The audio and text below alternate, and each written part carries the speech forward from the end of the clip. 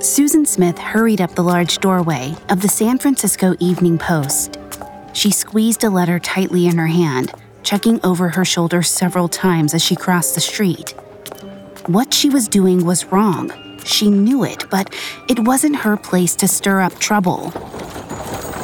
She waited nervously by the door for a few moments before a tall, handsome man, Harry Larkyns, emerged to greet her. Seeing her discomfort, Harry tried to diffuse the tension in his usual charming way.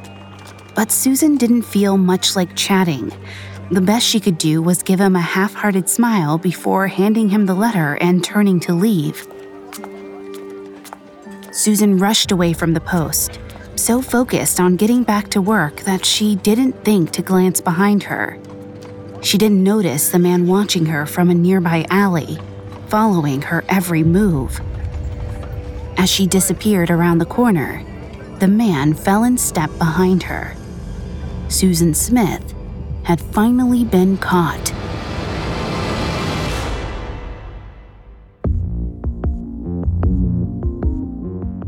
Hi, I'm Lainey Hobbs, and this is Crimes of Passion, a Spotify original from Parcast.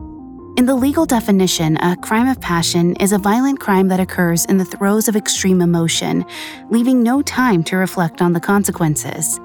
But in this show, we explore how passionate relationships sometimes lead us to criminal activity. How does a husband and wife become killer and victim, or killer and co-conspirator? If there's a thin line between love and hate, what manipulates our relationships into deadly results? You can find episodes of Crimes of Passion and all other originals from Parcast for free on Spotify or wherever you listen to podcasts. This week, we're covering the fraught relationship between frontier photographer Eadweard Muybridge and his wife Flora Downs. We'll discuss the near-fatal accident that changed Eadweard's life forever. We'll also explore how a strained marriage led to an affair between Flora and a prolific con man named Harry Larkyns. Next week, we'll detail Eadweard's violent reaction to his wife's infidelity and the shocking criminal trial that followed. We have all that and more coming up. Stay with us. This episode is brought to you by Anytime Fitness. Forget dark alleys and cemeteries. For some, the gym is the scariest place of all, but it doesn't have to be. With a personalized plan and expert coaching, Anytime Fitness can help make the gym less frightening. Get more for your gym membership than machines. Get personalized support anytime, anywhere. Visit AnytimeFitness.com to try it for free today. Terms, conditions, and restrictions apply. See website for details. This episode is brought to you by Visit Williamsburg. In Williamsburg, Virginia, there's never too much of a good thing. Whether you're a foodie, a golfer, a history buff, a shopaholic, an outdoor enthusiast, or a thrill seeker, you'll find what you came for here and more. So ask yourself, what is it you want? Discover Williamsburg and plan your trip at visitwilliamsburg.com. At the UPS Store, we know things can get busy this upcoming holiday. You can count on us to be open and ready to help with any packing and shipping or anything else you might need. Is there anything you can't do? Actually, I don't have a good singing voice. The UPS... Nope. But our certified packing experts can pack and ship just about anything. At least that's good. The UPS Store. Be unstoppable. Most locations are independently owned. Product, services, pricing, and hours of operation may vary. See Center for details. Come in today to get your holiday goodies there on time.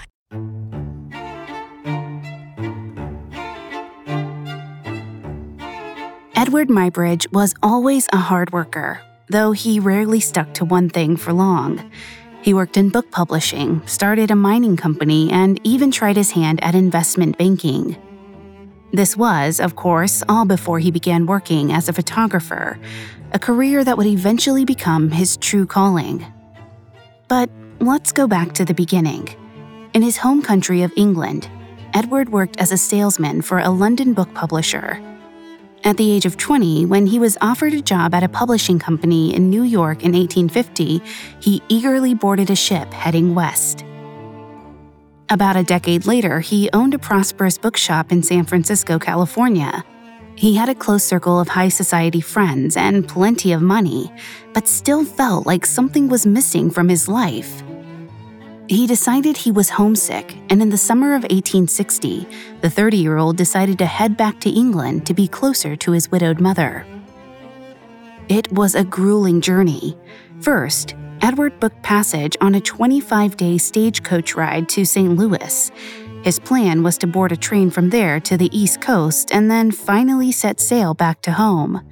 But 3 weeks into the trip, on the night of July 22nd, tragedy struck. After resupplying with fresh horses, Eadweard's stagecoach trundled into a large forest in northern Texas. As it started down a hill, something most likely spooked the animals, and they suddenly broke into a gallop. The brakes malfunctioned, and the driver was unable to stop in time. The stagecoach rolled out of control. Afraid they would crash, Eadweard stumbled to the back of the cab, ready to leap to safety. Just as he was about to jump, the wheels hit a bump in the road. The coach shook violently, and Eadweard was thrown to the ground, slamming his head into a large rock or tree. The injury was so severe that he didn't regain consciousness until 9 days later.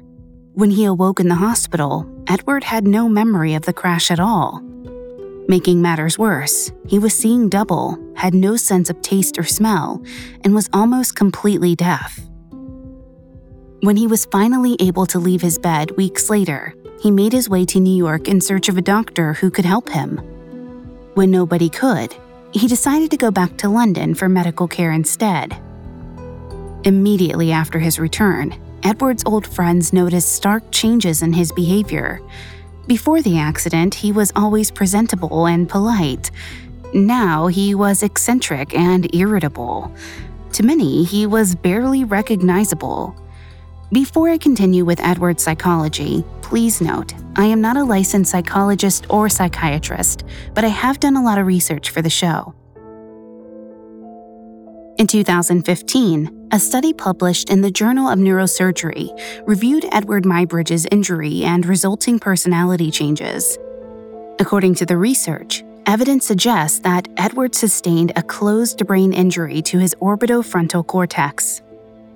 This part of the brain is closely related to sensory function and emotions, and of its many functions, the orbital frontal cortex is associated with decision-making and impulse control. Eadweard's loss of sensory acuity, along with his fits of aggression and emotional instability, were likely symptoms of frontal lobe damage. Unfortunately, it would be many years before medicine advanced enough to identify these injuries. At the time, Eadweard's condition went undiagnosed. Instead, famed neurologist Sir William Withey Gould assumed he simply had a concussion that would heal itself eventually. His only recommendation was that Eadweard get plenty of exercise and outdoor activity. Eadweard remained in England for the next 6 years. He gradually regained his senses in that time, but his personality remained unstable. Searching for a way to stimulate his mind, he started to develop an interest in photography to pass the time. Photography was a new and rapidly evolving art form. Eadweard loved the freedom it gave him to experiment. He became obsessed with cameras and was soon experimenting with his own unique style of photos. Rather than taking portraits of people, as was the fashion, Eadweard photographed landscapes, parks, buildings, and anything else found in nature. After several years of obsessive practice, he was more comfortable behind the lens than he was in front of his friends. By 1866, the 36-year-old felt confident enough to make his way back to America on his own. He went back to his old stomping grounds in San Francisco and set up shop as a professional photographer and artist. Though he had only been away a few years, his American friends couldn't help but notice how he'd changed. The last time they'd seen Eadweard, he'd been a well-dressed social butterfly. Now his hair was often uncombed, his clothes were simple, and he didn't care for the high society he'd once associated with. Instead, all Eadweard wanted to do was be alone outdoors, seeking comfort and inspiration in the wild. He avoided the city as much as he could, often taking lengthy trips to capture the beautiful landscapes of the California frontier. But though Eadweard returned to San Francisco a different man, he was no less successful. He quickly built a reputation as an adventurous wilderness photographer. His gallery became a success, and before he knew it, he was one of the most in-demand photographers in the entire state. He outgrew his small gallery and in April 1869 moved his collection to the biggest art dealers in town.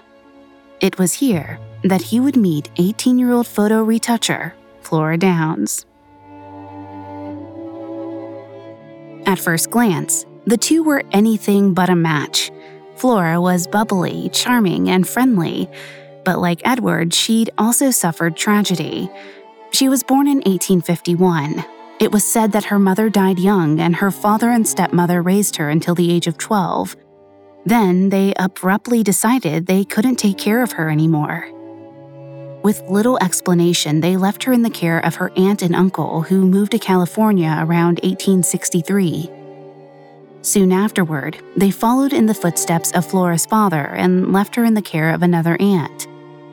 By age 14, Flora had been abandoned twice by her own relatives. In 1869, after a brief and unsuccessful marriage, Flora was tossed aside for a third time. At 18 years old, she separated from her husband. She was left jobless with few prospects and no education. Flora was heartbroken, but remained determined to find her place in the world. After months of uncertainty, good fortune finally struck, and she got work as a photo retoucher at the most successful art gallery in San Francisco. She thrived in such an upscale social environment. Though Flora rarely spoke about herself, one newspaper described her as having a sweet face and large, lustrous eyes. She had wavy brown hair and an infectious cheerfulness. Her charms soon won her the attention of Eadweard Muybridge. Though Eadweard disliked people in general, he found himself inexplicably drawn to Flora. She was one of the few that could calm his antisocial irritability. He even broke his rule about taking portraits in order to photograph her. Within a year of meeting, the two of them started traveling together to take pictures of the California wilderness. They only grew closer with time. In May 1871, Eadweard and Flora were married. She was 20 while he was 41. The marriage was a shock to those who had gotten to know Eadweard after his accident.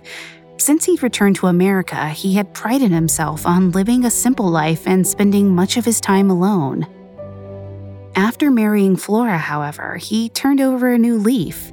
He indulged in a more lavish lifestyle and seemed more open to socializing.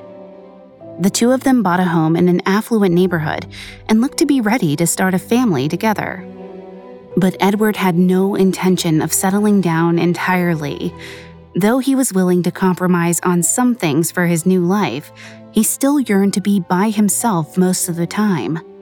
Almost immediately after the wedding, he started traveling for work again, on his own. During the first year of their marriage, Flora hardly saw her husband at all. He went on photography expeditions for months at a time, leaving her to while away her hours at work or at home, feeling more alone than ever. The only excitement in her life came from talking with the customers who came into the gallery. One day, probably during one of Eadweard's many trips away, Flora looked up from her workstation to see the man who would change her life forever. Flora dipped her brush in paint and steadied her hand. She brought it to the surface of the photo and released her breath. The first touch was the hardest. Now, the rest would be easy. She was already on her third retouching of the day, but she wasn't planning on stopping anytime soon. Eadweard was gone for work again, so she planned to stay late tonight, rather than go back to an empty home. What did Eadweard expect her to do? Stare at the walls for hours? He knew she didn't have many friends of her own. She sighed and raised her brush to the photo again. She was so distracted, she barely noticed the tall, sandy-haired man standing in front of her.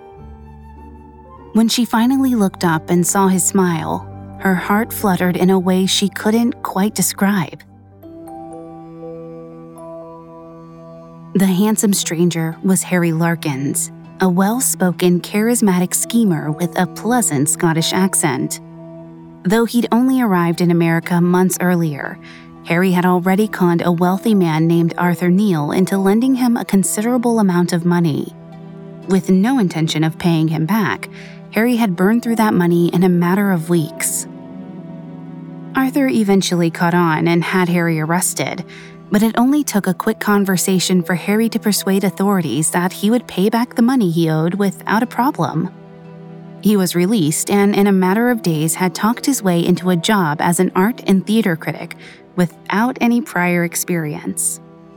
Harry Larkyns knew how to get what he wanted, and when he first laid eyes on Flora Downs, she became his new obsession. After that first meeting, Harry visited Flora often at the art gallery. He even got in Eadweard's good graces and invited the two of them out to the theater. Oblivious to the fact that Harry and Flora were attracted to each other, Eadweard went along and spent the night as an unwitting third wheel. When the time came for Eadweard to start traveling again, Flora and Harry started meeting more often.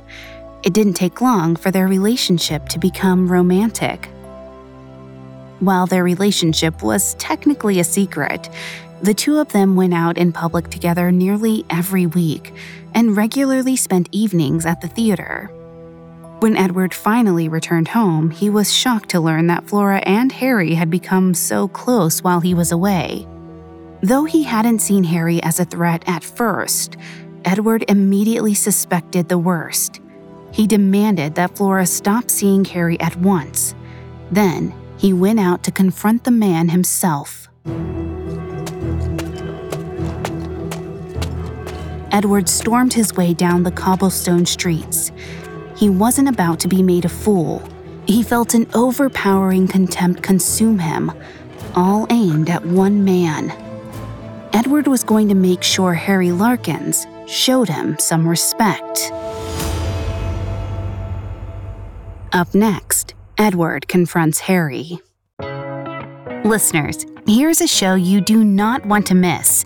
When it comes to love, every story is unique. Some play out like fairy tales and some don't. In Our Love Story, the new Spotify original from Parcast, you'll discover the many pathways to love as told by the actual couples who found them. Every Tuesday, Our Love Story celebrates the ups, downs, and pivotal moments that turn complete strangers into perfect pairs. Each episode offers an intimate glimpse inside a real-life romance, with couples recounting the highlights and hardships that define their love. Whether it's a chance encounter, a former friendship, or even a former enemy, Our Love Story proves that love can begin and blossom in the most unexpected ways. Ready to hear more? Follow Our Love Story free on Spotify or wherever you listen to podcasts. This episode is brought to you by Anytime Fitness. Forget dark alleys and cemeteries. For some, the gym is the scariest place of all, but it doesn't have to be. With a personalized plan and expert coaching, Anytime Fitness can help make the gym less frightening. Get more for your gym membership than machines. Get personalized support anytime, anywhere. Visit AnytimeFitness.com to try it for free today. Terms, conditions, and restrictions apply. See website for details. Now, back to the story. In 1873, photographer Eadweard Muybridge learned that his wife Flora had been spending time with another man, Harry Larkyns, while he was traveling for work. The 43-year-old was outraged and marched through the streets of San Francisco to give Harry a piece of his mind. Eadweard arrived at Harry's house red with anger. When Harry answered the door with a cheerful smile, it only infuriated him further. He demanded Harry stay away from his wife and then threatened him, reportedly saying, "If you transgress after this morning, I shall hold you to the consequences, and I suppose you know what that means in California." Harry was mortified, or at least pretended to be. He apologized for the misunderstanding and convinced Eadweard there was nothing improper going on between him and Flora. Eadweard eventually calmed down and returned home, satisfied that Harry would leave his wife alone. But his threats weren't nearly as effective as he'd thought. In fact, after the incident, Harry and 22-year-old Flora grew closer than ever. Whenever Eadweard went out of town, they met as often as they could. When he was home, they exchanged passionate love letters right under his nose. Then, in the summer of 1873, Flora learned she was pregnant. This was her third pregnancy while married to Eadweard. However, her first two pregnancies ended in stillborns, and now she was terrified to tell her husband she was pregnant again, as she had no idea whether the baby was his or Harry's. Unfortunately, she had few other options. She couldn't hide the secret for long, and so decided to bite the bullet and deliver the news to Eadweard. Luckily for her, Eadweard wasn't suspicious in the slightest. He was overjoyed. Flora breathed a sigh of relief. Her secret was safe for the moment. She knew she wasn't totally out of the woods, but decided she would stay with Harry no matter what happened. She couldn't bear to be without him. It was then that she started looking for an ally to help her and Harry keep their relationship a secret. She soon found one in Susan Smith, a nurse and midwife Eadweard hired to care for her during her pregnancies. By the summer of 1873, Eadweard was still traveling a lot, so Susan was tasked with helping Flora in the months leading up to the birth. Susan was a hardworking and loyal employee who always put her boss's needs first. In the coming months, everything that made her an ideal midwife came to haunt her as she was drawn slowly into Flora and Harry's affair. As Flora's pregnancy progressed, she wrote Harry more often than ever. The two lovers even hired a private courier to deliver their messages to one another, who sometimes came multiple times per day. Flora even started footing the bill for Harry's expenses as well. Whenever his clothes needed cleaning, she sent them out with her husband's. Though she was a bit naive by nature, even Susan couldn't help but notice what was going on. According to her, Eadweard was affectionate and attentive whenever he wasn't traveling. The problem was simply that he was rarely home. The more time he spent away, the more brazen Harry and Flora became. Their relationship was rapidly becoming an open secret. During the final months of Flora's pregnancy, Harry came by the house as many as 3 times a week. They eventually confided their relationship to Susan and even convinced her to deliver their love letters whenever the courier was busy. Susan felt trapped. She didn't want to be a part of the affair, but felt it wasn't her place to intervene. She stayed silent about the relationship, but Flora couldn't hide everything from Eadweard. It's unclear when, but at some point he came across a love letter addressed to his wife. Since it wasn't signed, he couldn't be sure who it was from, but naturally worried Harry Larkyns had something to do with it. Unsure of what to do and not wanting to accuse his wife unfairly, he kept the letter to himself. Then, in late 1873, Eadweard saw something that stopped him dead in his tracks. One afternoon, Eadweard made his way down Montgomery Street, careful not to drop the rolls of photo prints under his arm. He had a lot to do, and his mind was racing. As he wove through the foot traffic, he couldn't help but glance at the building across the street, the San Francisco Evening Post. Harry Larkyns worked there, and ever since their fight months earlier, the mere sight of the office was enough to irritate him. And sure enough, as he looked over, he saw Harry standing outside chatting with someone. When Eadweard realized he was talking to Susan Smith, he hurriedly ducked into an alley to keep an eye on them. As he watched, his blood began to boil. He didn't know what exactly was happening, but knew they had to be talking about Flora. He'd warned Harry to stay away from his wife, but maybe he hadn't gotten the message. But still, something wasn't right. Eadweard reminded himself that Susan was a nice woman and a reliable employee. She wouldn't dare go behind his back. He decided to put it out of his mind and asked Susan about it when he returned home that evening. Susan and Flora were talking in Flora's room after dinner when Eadweard knocked on the door and interrupted them. He seemed on edge and talked much faster than usual. After a moment of awkward small talk, he abruptly asked Susan what she had been doing that afternoon and if she'd happened to see Harry Larkyns. Susan was about to admit the truth before seeing the look of terror on Flora's face.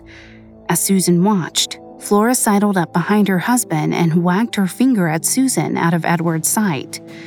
Not wanting to cause trouble, Susan lied. She said she had gone to the office about an advertisement and thought she may have seen Mr. Larkyns while there.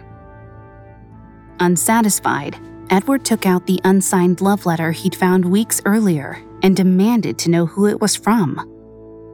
Flora pretended to read through the note and laughed it off, claiming it was a joke from one of her friends. Eadweard made her swear she was telling the truth. She did, and though he still had his suspicions, he chose to believe her.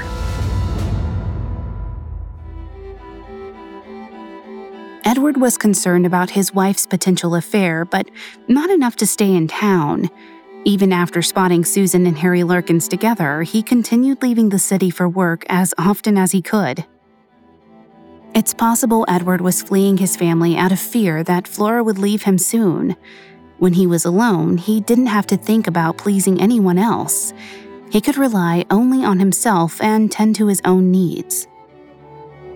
As it had been generally understood, fear of abandonment is a type of anxiety that can manifest in childhood or adulthood, and it can even lead some to neglect family and friends. The symptoms of abandonment issues are explored in an article written by Dr. Janice Webb, a therapist specializing in early childhood neglect. She explains that people with a strong fear of abandonment feel safer keeping other people at a distance and tend to downplay the importance of those closest to them. Eadweard's penchant for solitude, combined with the instability and impulsiveness he experienced after his head trauma, likely caused him to run away from his problems instead of facing them head-on. His need to escape his family was so strong that he wasn't even home when 23-year-old Flora gave birth. On April 16, 1874, at around 2:00 a.m., Susan Smith heard a carriage approach her home. She opened the door and was greeted by a panicked Harry Larkyns. He told her that Flora had gone into labor and was laying back in the carriage. The three of them rushed back to Flora's home and helped her give birth. According to Susan, Harry held Flora in his arms and kissed and caressed her. For the last 9 months, Flora had ignored the possibility that her husband might not be the father of her child. When the baby came, she knew she was about to finally learn the truth, and she was terrified. If the baby looked like Harry, it would be almost impossible to convince Eadweard she'd been true to him. At around 4:00 a.m., Flora looked at her baby boy for the first time and was overcome with dread. Her worst fears had come true. The infant had a shock of brilliant sandy hair. He was the spitting image of Harry Larkyns.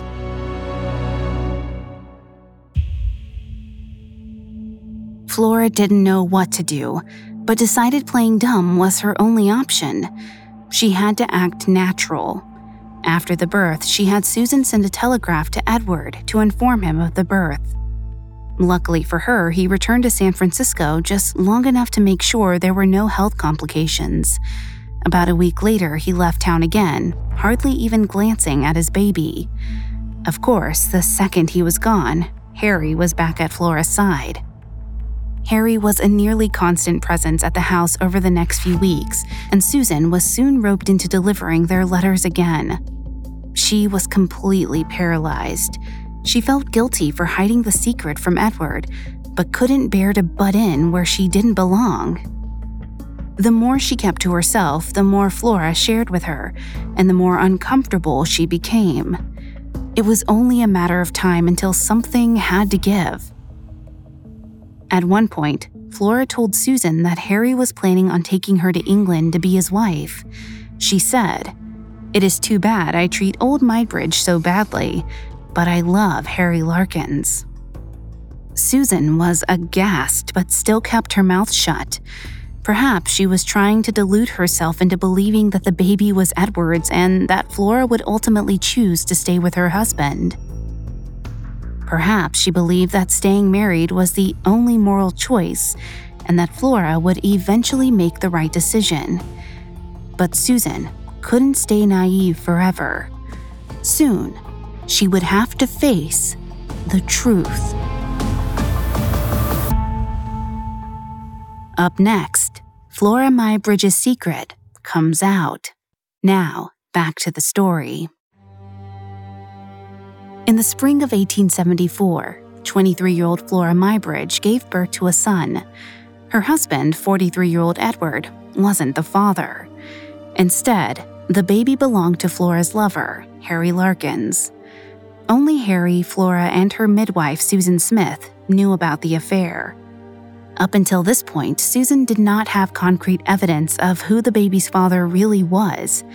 However, she would soon find out.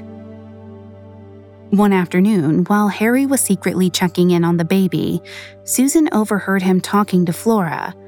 Her mouth fell open as Flora casually turned and said, "Harry, we will remember the 13th of July. We have something to show for it." A chill ran down Susan's spine. July 13th was exactly 9 months before the birth. Suddenly, it was undeniable. The baby was Harry's, and Susan had reached her limit. Her final hope was that Eadweard would discover the truth on his own without her breaking Flora's confidence. Eadweard had plenty of reasons to be suspicious, but refused to stay in town for any length of time to confirm his fears. 2 months after his child was born, before embarking on yet another photography job, he decided to separate Flora from Harry to ensure she stayed faithful. Since Flora had relatives in Oregon, he asked her to take a trip and stay with them while he was away. He promised to pay for all of the expenses, claiming he would feel better knowing she and the baby weren't alone. Flora was mortified by the plan. She wasn't close with her family and had been all but abandoned by them years before. But she knew that refusing Eadweard would risk revealing the truth. With no other option, Flora agreed to go to Oregon. With an 8-week-old baby on her hip, Flora reluctantly boarded a ship for Portland. She stayed with her aunt and uncle while her husband gallivanted off to Central America. Eadweard left San Francisco in better spirits than usual. He hoped the distance would finally put an end to whatever was going on between his wife and Harry Larkyns. But he'd underestimated how deep their affair had become. Though they were apart, Flora and Harry continued writing to one another, once again using Susan as an intermediary. It seemed to her that their relationship was stronger than ever. In a letter to Susan, Flora said, "I'm not ashamed to say I love him better than anyone else upon this earth, and no one can change my mind." By that point, Susan was beyond fed up. She had been used as a messenger and secret keeper for months and was far past her breaking point. It wasn't her job to lie for Flora. She felt betrayed and abused. On top of everything, she was owed money for the last 2 months and had yet to be paid. When Susan brought the pay issue up to Eadweard, he acted baffled and suspicious. He had no idea she hadn't been compensated and claimed that he'd given Flora plenty of money to cover her salary. Deciding to take matters into her own hands for once, Susan filed a grievance with the city. The hearing for the case was brief. After Susan gave the judge a letter from Flora which proved her employment, he quickly ruled in her favor. On October 13th, Susan officially won her case against the Muybridge family. The next day, she met with Eadweard to discuss the outcome. He agreed to pay Susan what she was owed, but still acted confused about how the disagreement had escalated so far. During their talk, he asked Susan about the proof of her employment she'd received from his wife. Susan handed him the letter, and Eadweard looked it over carefully. What he found was shocking. Though it's unclear in what capacity, Harry Larkyns' name was mentioned several times in the note. Eadweard was furious that Flora referred to Harry so often, considering he shouldn't have had anything to do with Susan's employment. Finally, after months of keeping quiet, Susan cracked. She confessed to Eadweard that Flora had spent several nights away from home after the baby was born. She also claimed that Harry once told her that he wished Eadweard would go away so that he and Flora could do as they wish. Fuming, Eadweard asked Susan if she had any more letters to show him. She agreed to show him after her work payment was settled. Eadweard nodded sharply and left in a fury. 2 days later, on October 15th, Susan made her way to Eadweard's attorney's office, letters in hand. She was ready for the truth to finally come out.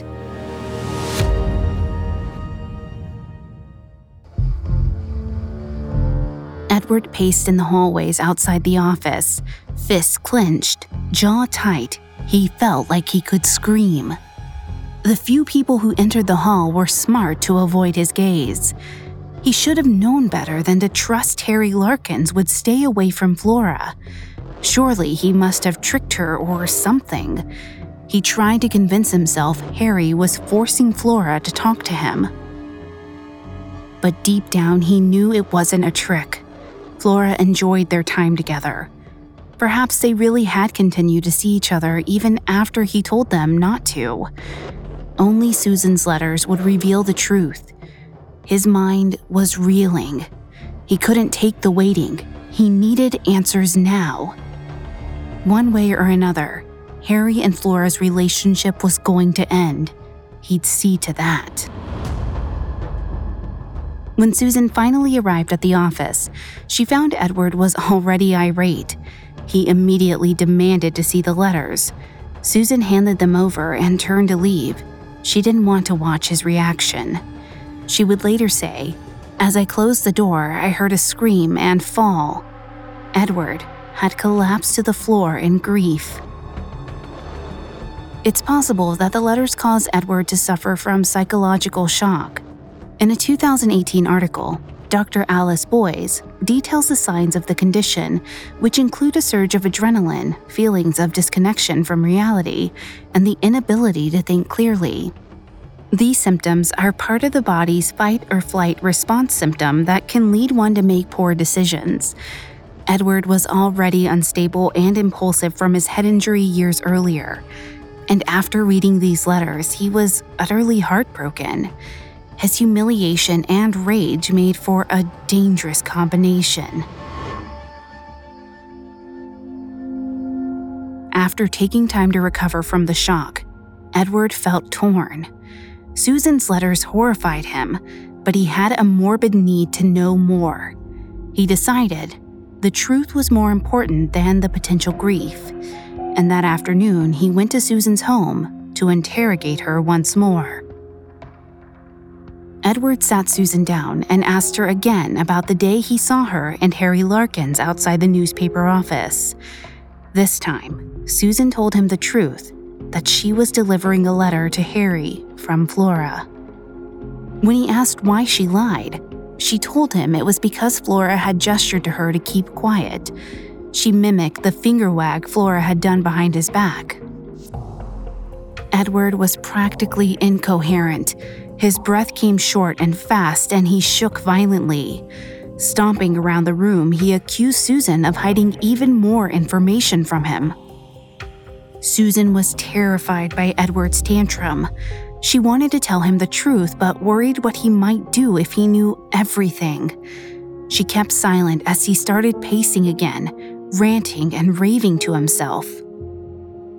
Soon, Eadweard had worked himself into such a fury that he could barely put two words together. Instead of waiting around for Susan to tell him more, he rushed out the door.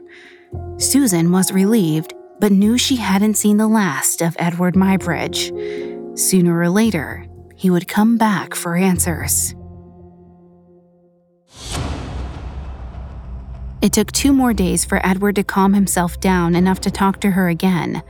Around 11 a.m. on October 17, 1874, Susan heard a knock on her door. Eadweard stood on her front step in the worst state she had ever seen him. His eyes were red. His face was sunken in. It looked as if he hadn't slept since they last spoke. As they made their way into the sitting room, Eadweard noticed a picture he hadn't seen the last time he was here, of a baby with sandy blonde hair. He asked Susan who the child was. Confused, Susan told him it was his son. Flora had recently sent the photo to her from Oregon. Perhaps it was because he was away so often, or just because he was delirious, but Eadweard didn't even recognize his own baby. For the first time, he took a long look at the boy in the picture. He studied it closely, turning it around and around in his hands. In the bottom corner, in his wife's handwriting, he spotted the words, "Little Harry." Eadweard turned pale. He trembled head to foot and gasped for breath. Susan would later compare his reaction to a madman. He threw his arms in the air and demanded Susan tell him everything she knew. Fearing for her safety, Susan did as he demanded. She detailed the night of the birth and how Harry had comforted Flora. She listed all the times Flora and Harry locked themselves in her bedroom together.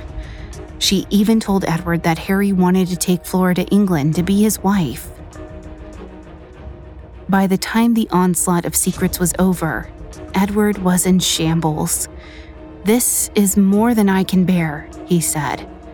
He turned to leave, utterly devastated.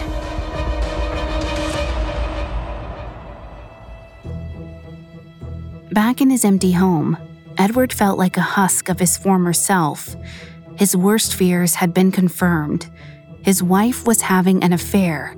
His son was not even his own. He cried until he had no tears left.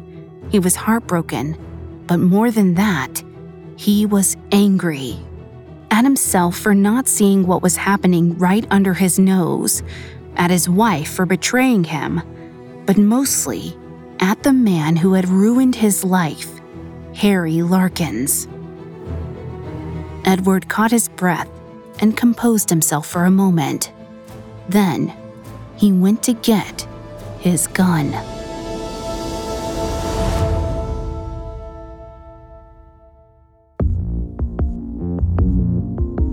Thanks again for tuning into Crimes of Passion. We'll be back Wednesday with part 2 of Eadweard Muybridge and Harry Larkyns' story. We'll detail Eadweard's violent confrontation with Harry, as well as the ensuing trial that made him notorious. For more information on Eadweard Muybridge, amongst the many sources we used, we found The Inventor and the Tycoon by Edward Ball extremely helpful to our research. You can find all episodes of Crimes of Passion and all other originals from Parcast for free on Spotify. We'll see you next time, when true love meets true crime.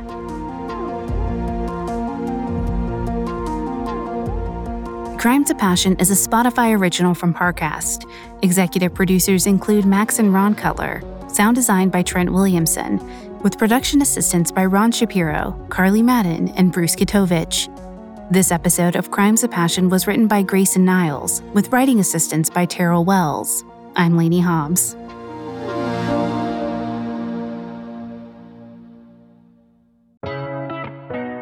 Don't forget to check out Our Love Story, the newest Spotify original from Parcast.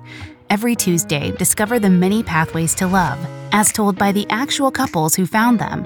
Listen to Our Love Story free on Spotify or wherever you get your podcasts.